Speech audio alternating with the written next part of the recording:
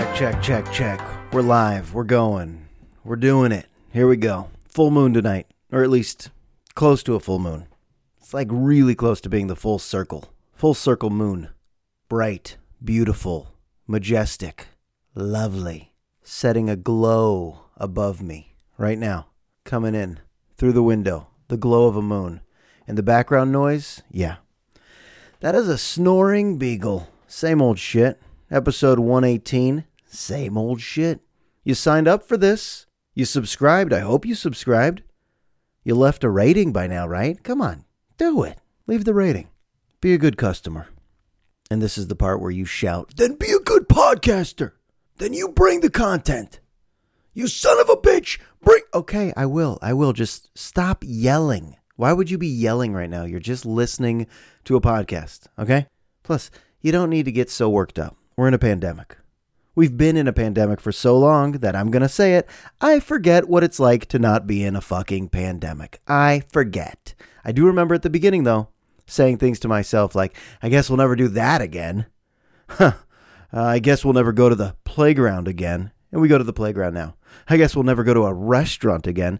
And yeah, we go to the restaurants. We like it. Patio dining. We call ahead. Do you guys have heat lamps?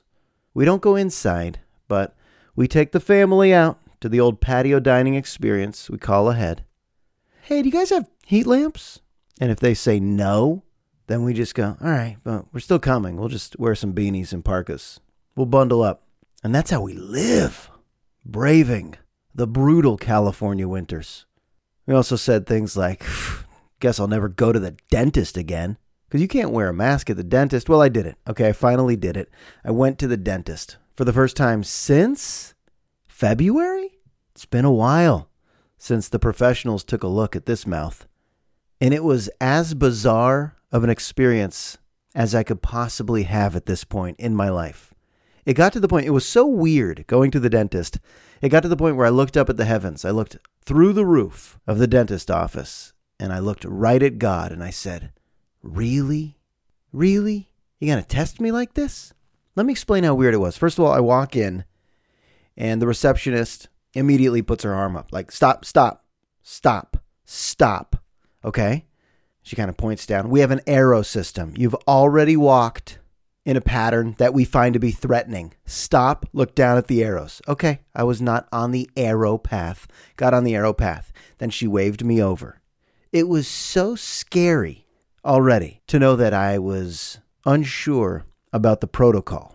She waves me over and immediately holds up one of those new age thermometers where they just hold it up to your forehead and go click. Can we just say it? They're probably not taking our temperature. Let's just say it, okay? You used to have something under your tongue, a thermometer, a real one with mercury under your tongue for what? 10 minutes? You remember back in the day? 10 minutes under your tongue. And it kind of hurt, kind of pierced the back of your gums. And then came the forehead ones. We got to read the colors, color-coordinated forehead. Okay, and now what's this? Beep. They do this sometimes during COVID-19. These new thermometers. Beep. Check our temperature just like that. You're not doing anything. I saw the label, Fisher-Price. It's just a toy for adults. You've seen it at salons or restaurants or I guess at the dentist. I don't buy it. I don't think they're getting a read. She just said, come here and went, Beep. Didn't even say I'm going to do it. It was like Total Recall. It was just a scene out of the future. 97.8. Okay, sit down. Okay, I sat down. And then the next assistant comes out. I don't even know all the names. You know, nobody has their label on their jacket. There's dentist, dental assistant, dental hygienist. I don't know all the positions. And they all seem to roam around. I've been going to this dentist for about, 5 years? 5 years. And I'd say the theme of the place is pretty young women. Now, look, I understand. It's probably not in their mission statement to declare, we are the Hooters of all dental offices. But it's also not that. So a lot of pretty young ladies. Okay, that's the theme of this place. Did that draw me there in the first place? No. How dare you even ask me that? But I kind of got used to the fact that, all right, that's the theme. That's what's going on here. The Me Too movement didn't shut this place down. By the way, did the Me Too movement shut down all the Hooters throughout America? I actually don't know. Clearly, Marin doesn't have a Hooters. But Hooters used to be the spot. In San Diego, I remember. Hooters was like an exciting night. Hey, you guys want to go get wings? Some brews? Hooters. Hooters. You couldn't say it without a bunch of douchey fellas smiling like, okay, we're doing it. We're doing Hooters. Great. Where they have to pretend they like us? Terrific. In those tacky orange shorts? Let's do it. And then I remember on the radio, we would do Friday NFL picks. And they would bring in Hooters waitresses to do NFL picks with us. Terrible segment. This is radio. This is audio. Who is in their car enjoying this segment where we have the Hooters waitresses doing NFL picks? I remember the first time I ever did it, this girl sat down next to me and I go through the games. I was like, all right, Titans and Jaguars, who do you like? And she looked right at me and said, I don't like either of them. And I said, oh boy, why are we doing this segment? I should have said, who do you think is going to win this professional tackle football game? And then actually she became a good contributor to the show. Good friend. But that's beside the point. Why am I talking about Hooters? Oh, yeah. So my dentist's name is Crentist. Really, Dwight? Your dentist? Okay. So I walk in and I notice, okay, things are changing around here. They say, go to room 6. I go to room 6. There is a lady there who's about 60 years old. And she said, hey, the name's Jessie, but you can call me Jess. And I was thinking, I'm not here to call you anything. And I sat down, she put on the goggles, and then Jess looked very flustered. She actually just stared at me right into my eyes. And she declared, I got to tell you, pal, today's my first day. And she said, no. I've been a dental hygienist for 45 years. She actually said this. I've been a dental hygienist for 45 years, but today is my first day at this office with this new job, and I don't really know a lot about the computer equipment or the new software. It is pretty new age, I'll admit that. The dentist I go to, pretty new age stuff, all right? Actually, what do I know? I don't know any dentist technology, but it seems new age. So Jessie, or we can call her Jess, she starts by telling me we're going to do some x-rays, and she's having a tough time. She's fumbling the things that are supposed to go into my mouth. She's actually fumbling them, like boop, boop, boop, boop, boop. And I'm noticing, I'm not making fun, but I'm noticing her hands shake. We got a shaky hand hygienist. And now I'm not judging or making fun. I'm just telling you about my first dentist experience of the pandemic. And Jessie probably works there now because everybody else quit. They're too scared to have a job where you just operate on open mouths. Does not sound like a great gig during the COVID-19 pandemic. It just doesn't sound great. But Jessie's still back on the saddle. So it took us about, 45 minutes to do the x-rays. She was shoving them too far back in my throat. They're falling on her, falling on me. At one point I said, what's going on? I wasn't mean. I just said, what's going on here? What's going on? And she said, sorry, my first day. It's my first day here.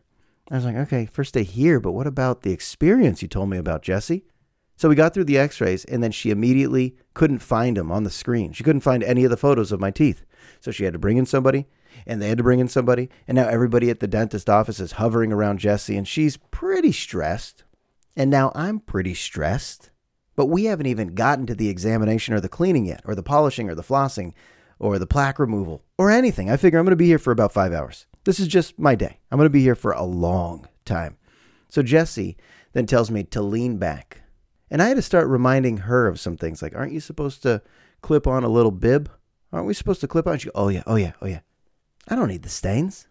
So she clips on the bib. And then you know the chair that maybe you're supposed to bring it down a little bit and then recline a little bit? Maybe just a 1 foot down and 1 foot back.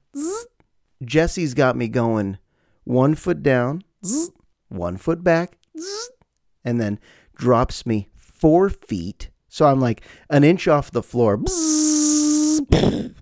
And then the recline all the way back. Funk. Head goes all the way back. I'm not kidding. I'm not making this up. Jessie puts me on the floor. Basically, I'm just on a raft now. I'm just on a dentist mattress as she realizes she's way too high above me. So she has to reach down. I'm talking about full arm extension, reach down. Because she's still on the chair. I'm just on the mattress on the ground. We have turned this high-tech dentist chair into just a mattress. Now I'm just camping at the dental office. And she's going in for the little checkup where she puts that sharp thing into the molars. Ding, ding, ding, ding. Looking for cavities. Guess what? She found none. She even complimented my teeth. So now she's got me on her good side, okay? She complimented my teeth a few times. And then she found some popcorn from a couple of days prior, and that was embarrassing. I had to admit, yes, I eat a lot of popcorn, Jesse, and I'm sorry. And she goes, no, it's fine. It's a nutritious snack, but really, when you're flossing, get into those gums. Okay, so it was a gross moment. She exposed me. That's fine. That's fine, Jesse.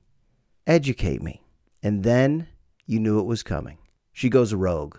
She kind of gets close to my ear and says, they want me to do this whole polishing your teeth with that gritty toothpaste. I'm not going to do that. And they want me to use this fluoride rinse. I don't do that. She went rogue. She starts to do some things according to her own experience, her own training, her own agenda. She said, I'm from the East Coast. This is how we do it. I was like, just get me the fuck out of here. At this point, I said, okay, I don't need the fluoride. I don't need the polish. I don't even know what we're doing in here, but because of COVID-19, I'd like to leave. That's what I was thinking. Like, can I just speed this up? I didn't even get the goodie bag, by the way. That's how the story ends. It's not even a great story. It's just a true story. I didn't even get the goodie bag at the end. And by the time the dentist came in, the closer, right? The dentist comes in for 3 minutes of small talk. Hey, Josh, it's good to see you. How's everything going? I go, it's good. Great. Well, your teeth look great, except for the fact that this is wrong and this is wrong, and maybe you could pay some money for this and this and this, and your gums are receding, and some of the teeth are too close together, and we have some stains and dark spots, and I've never seen anything like this before, but everything else is great. And I go, okay. And then when she leaves, Jesse gives the big eye roll, like, what the hell does she know? I was like, all right, we got a good old-fashioned power struggle. And I was actually counting teeth. As she is trying to clean some of them, I was counting. Did she get that one? Did she get that one? And she would just stop and then get into the next thing. And she was trying to hold the water and the air and the pick and the pickaxe and the mirror. And she has it all just in her shaky hands. And it's all shaky. And I'm on the ground. I just didn't have a great experience. But the only good thing was that as it was happening, I was just thinking, okay, episode 118, get to know Jessie. She's definitely been fired by now. And it was the type of firing where when they brought her into the room and said, Jessie, yeah, clean out your cubby. Uh-huh. And hand over your parking pass. Uh-huh. She was just nodding the whole time like, yep, okay. Sorry, we do it a little differently back where I'm from. Hey, Jess, where you from? Make a long story short, I'm having dinner with her next Friday. Hey, can I ask you all a question? Just let me know. Do you lose the remote on the couch all the time? Occasionally I have to have a hacky bit. It's like open mic night on this podcast. Just think of it like that. Like occasionally there's a pearl of truth, a little moment of wisdom, and then most of this is just I'm trying out some hacky bits. But this one's real. I think this one is actually real for all of us. You get that comfy moment where you settle into the couch, and then in a matter of 1 to 2 minutes, you look around and you don't know where the remote is. I mean, you've already touched it, you held it, you turned the TV on, and then it just vanishes. Where did it go? Now, if you tell me, but there's a lot of blankets and pillows and clothes that you're wearing, it might be in a pocket and all that, and you check all that and you still can't find it, okay. But I have a feeling that even if I was butt naked and there were by the way, buck or butt naked? My wife and I can't agree on this. What's the proper term? Buck naked or butt naked? I don't know. I'm not claiming that I know. But even if I was buck or butt naked on the couch and turned on the TV with the remote, no pillows, no blankets, I would lose the remote. It would probably just end up in some crevice, I assume. Why does that happen to us all? Why does that happen? 5 minutes into a show, you want to turn up the volume or you want to pause it, or you want to do something. You can't find it, right? You can't. It's not just me. You can't find the remote. Where'd it go? I don't edit anything out of this podcast. Maybe that should have been the first time where I just go, yeah, it didn't work. Or maybe there's one person listening right now who's like, yes, finally, someone sheds light on such an important topic. All right, that's not an important topic, but it guides me to where I'm going. And that is with the remote, what did I do? I went to HBO, typed in Real Sports for the November episode, and holy shit was I blown away by the first story. If you don't know what Real Sports is, it's the best sports journalism out there. It's so superior to any other investigative show tackling hot sports topics. Great reporters, they pick the best stories, all access, just really good interviews, good footage. Real Sports has been good for about, 15 years? I don't think I ever miss Real Sports. Bryant Gumbel grows on you. He grows on you. But the lead story was about psychedelics. for retired, injured athletes that have just been beat up, battered, and bruised throughout their careers, and who now feel depressed or the need to depend on substances to feel good. Suicidal thoughts. We're talking about CTE, brain injuries from fighters, boxers, MMA fighters, football players, hockey players who have just entered a post-career phase of misery. And we've heard about this for a while, right? We've heard about brains being studied and how shady team doctors don't really do enough. They just feed you some drugs to mask the pain, and maybe some other doctors overprescribe opioids. You always hear that these guys become addicted to Vicodin, Percocet, OxyContin, morphine, fentanyl. It's a long list of things that should not be overprescribed, but in this country, we just do. We just prescribe a bunch of Vicodin. However, why not explore some other natural drugs? See, there's a fine line between party drug and then something that's actually going to help you heal. And I know the line gets blurry because people sometimes party with those kind of drugs. So the story focuses on, you got to watch this. A hockey player who's retired, suicidal, headaches. An NFL player, just miserable headaches. These guys finish their careers. They've had so much brain trauma. They want to kill themselves. They're alcoholics. They depend on drugs. And yet, there is a small movement. And this is why HBO Real Sports is so good. They're at the cutting edge of what the next big thing is. And it could be ayahuasca and magic mushrooms. You hear me say that and you're like, oh, okay, hippies in Golden Gate Park, or just, kids who want to party, have a trip, hallucinate. Sure, absolutely, it's all that. There's dangers to it. But it's being studied now. It's finally being studied by these top institutions, Stanford, Duke, Johns Hopkins, because there's a movement to save these guys' lives, not just see them wither away with opioid addiction. And the results were amazing. The stories were so cool. This one guy who's just, on the verge of ending it all, turns to psychedelic drugs, ayahuasca or shrooms. I forget which one it was. But after doing it, and properly doing it with like a guide, like some professional guru who guides him with the hallucination, and they show the whole thing. They actually show these guys just tripping out and having their brains go to a different planet. And then at the end, the results are there. They're measurable. This is now quantitative data where they're seeing their brains get rewired and healed in a way that they've never seen before. And the craziest part was the research could have been there, but Nixon in the 70s started to classify these psychedelic drugs as class 1 criminal drugs and purged any of the medical research that was going into it. When I say purge, that's exactly what they mean. There's no data that they could have found that was being studied in the 60s and into the 70s about psilocybin and all these hallucinogens. Never an easy word to say. Hallucinogens. I think I had a teacher say that. Hallucinogenic. I was like, well, those are the syllables are all over the place. But hallucinogens, psilocybin, which is what shrooms are. Think about how many lives it could have saved. If this, in fact, is true, and they're not taking it to party, these guys are taking it to save their lives, then this really was an important real sports piece for people to see. And it's not even really explored yet. This is just the beginning. Just the beginning. But when Nixon criminalizes all these drugs, it's like the medical world went away from it. And for some reason, I guess it's probably a huge capitalism conversation, why doctors overprescribe these opioids, which these athletes just get hooked on and ends up killing them. But the power of ayahuasca. They were telling stories like, well, during my trip, I saw myself as a little baby sucking my thumb, and no one would help me. And that's when I realized I have to take care of myself. And then I woke up and I have no more headaches and I'm happy. It's not fiction. These athletes that have been depressed for many years, they wake up out of their trips, ayahuasca and anything, that they're on these big, massive trips. And they say, yeah, I'm ready to live again. I've never been so happy, way happier than when I was a professional athlete. It was so fascinating. The NFL has to evolve. But it would be really weird if the NFL started promoting it, right? If the NFL had ayahuasca camps. Yeah, before preseason, we send our boys for ayahuasca training. Then they do their magic mushroom OTAs before we get them into pads for some form tackling drills. That's got to be the voice of most NFL executives. our boys are going to trip their balls off in August. Then we got a preseason game against Arizona before we hit it on the road for some good shroom trips. What could it do? We'll see. There's a guy in this piece who was doing TED Talks about it. I think now a lot of medical institutions, there's going to be some money put into this.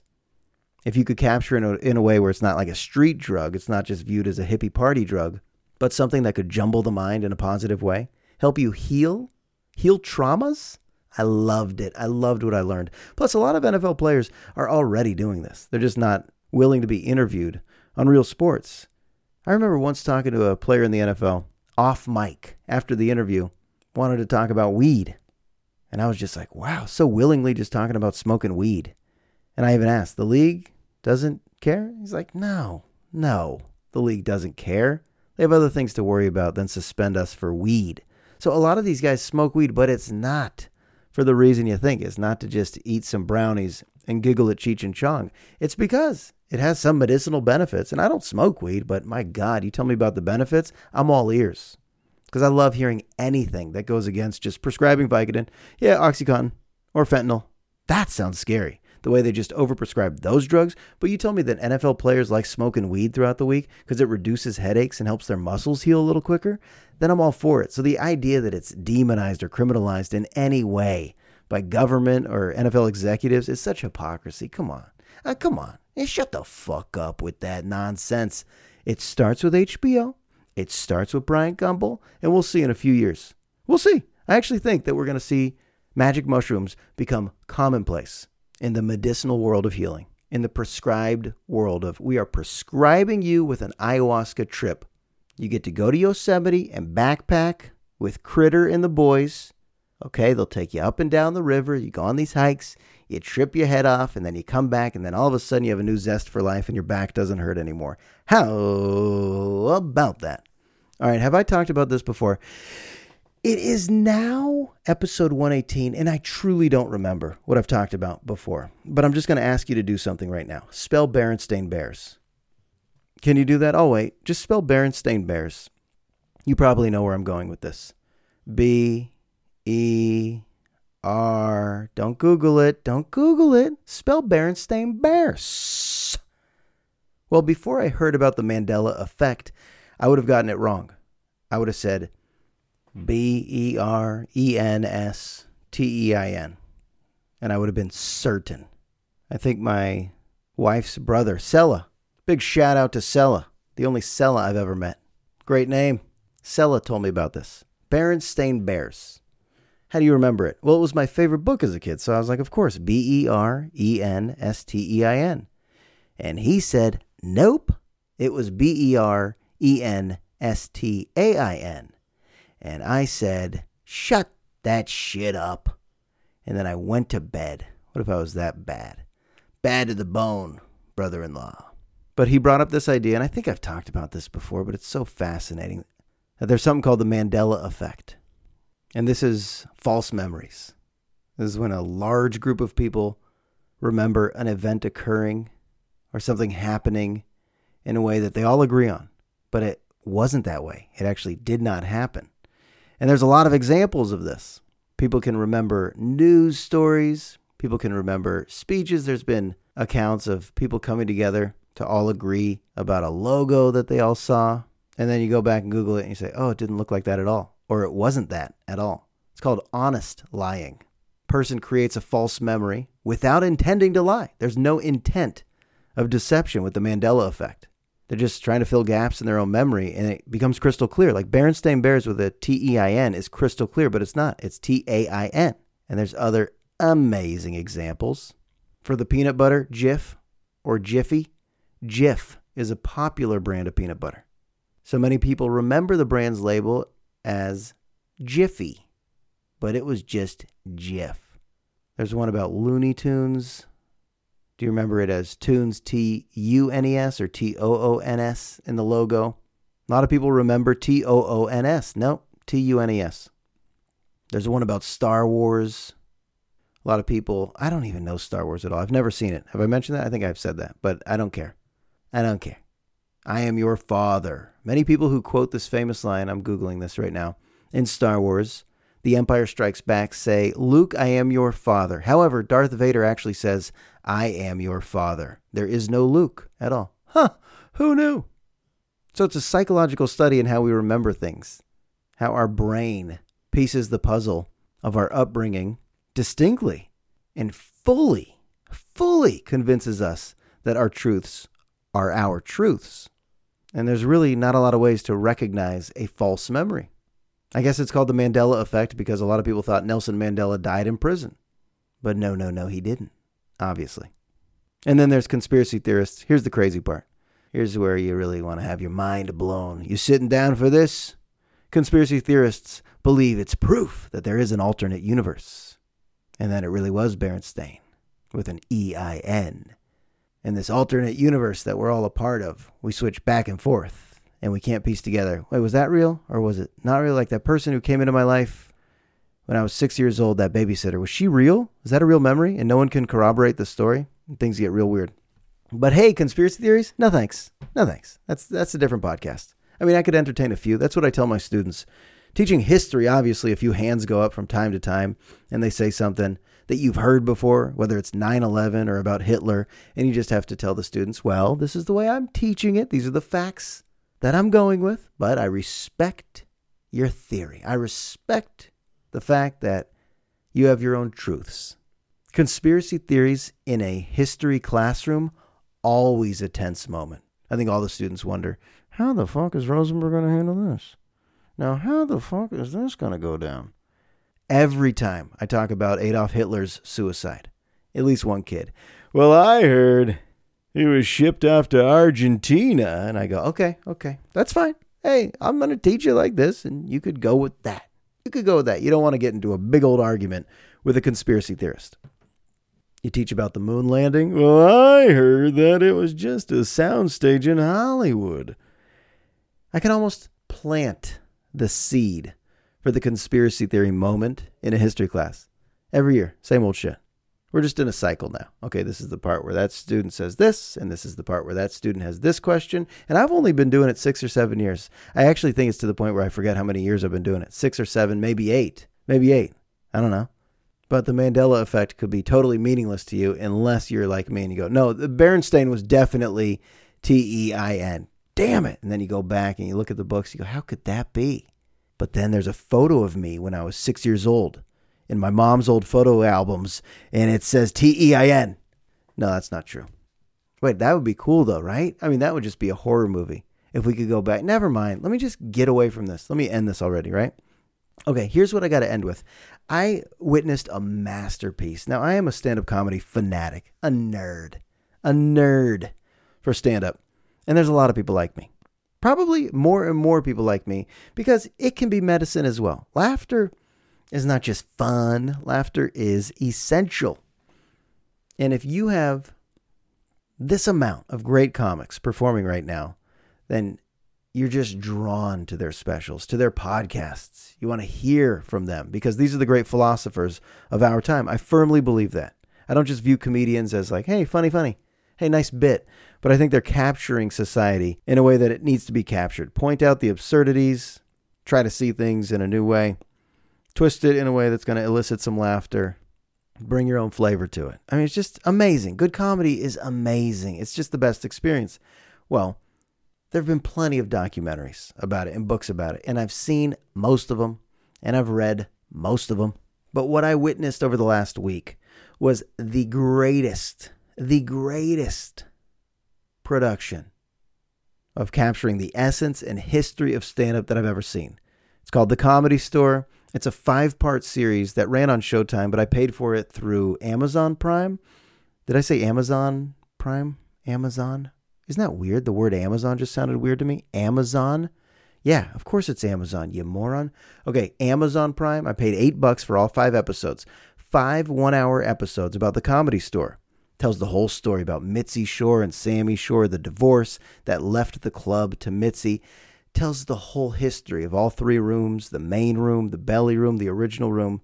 And it tells the whole history of the 3 eras, the dark ages of the Comedy Store, the dangerous days of the Comedy Store, the drugs of the Comedy Store, the elation of the Comedy Store, the careers that were launched at the Comedy Store, the people that could not excel at the Comedy Store, the mystique of the Comedy Store.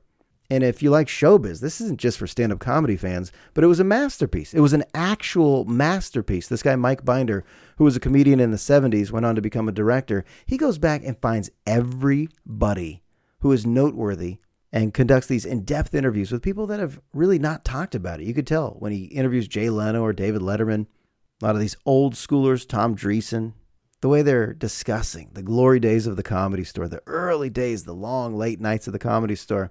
The stories are astounding. I mean, the Sam Kinison stories, the Richard Pryor stories, the Chris Rock stories. And then they get into the modern era, the Joe Rogan Comedy Store, which it currently is, and just how many big names are trying to get some minutes on that stage. And I've been there a few times. It's wonderful. It really is an experience. But the evolution of the Comedy Store, it touched me. That's how well done this was. Like, I just wanted to applaud. On my couch, I wanted to give a standing ovation. I'm not sure if you've ever experienced that, watching something that is so beautifully done. Mike Binder, I mean, it's beyond Emmy Awards. What he did is going to remain in the annals, in the archives, in the annals, in the annals of the comedy world for comedy fans to really celebrate and watch forever. I mean, this was like Ken Burns capturing baseball.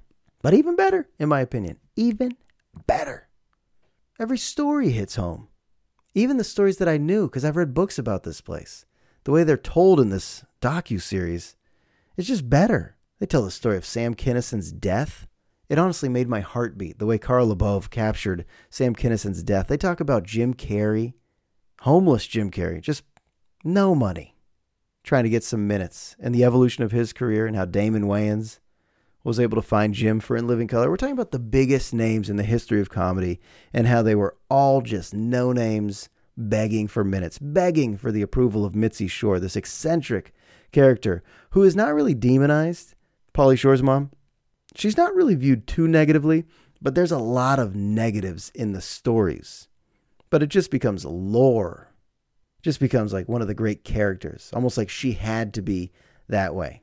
I'm not even doing it justice talking about it right now, but it's almost like drop the mic. We're done with comedy documentaries. We're done. This is all you'll ever need to see forever. We're done. What Mike Binder did was an A+, a 100%. Okay, you win. You captured stand-up. Anybody from Roseanne Barr to Dave Chappelle. I mean, really, the stories are just outrageous. Fucking rageous. You knew I was going to swear there. All right, I got to go meet Jesse at the Silver Peso to talk about the glory days of dentistry. But you go ahead and leave that rating already, won't you now? Won't you now, pal?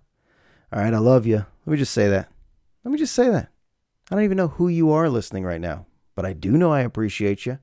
And I do know in this relationship we have, where you flip on Here We Go, episode 118, and you say, give me something.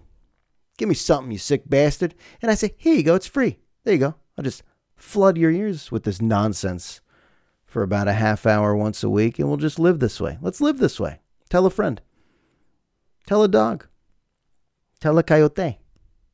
I just realized I forgot to get to the biggest thing. Wally. Adayemo.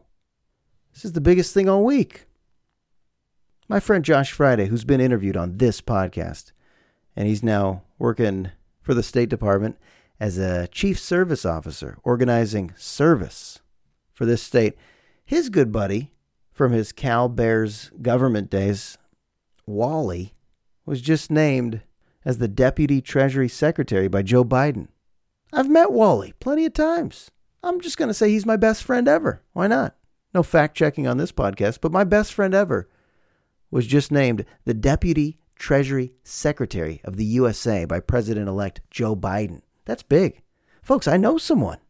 You know what? I'm not going to elaborate. I'm just going to talk about that in a future podcast, but that's big news. All right. I'm out of here. Thanks for listening. Episode 118 is in the books. I'll talk to you soon.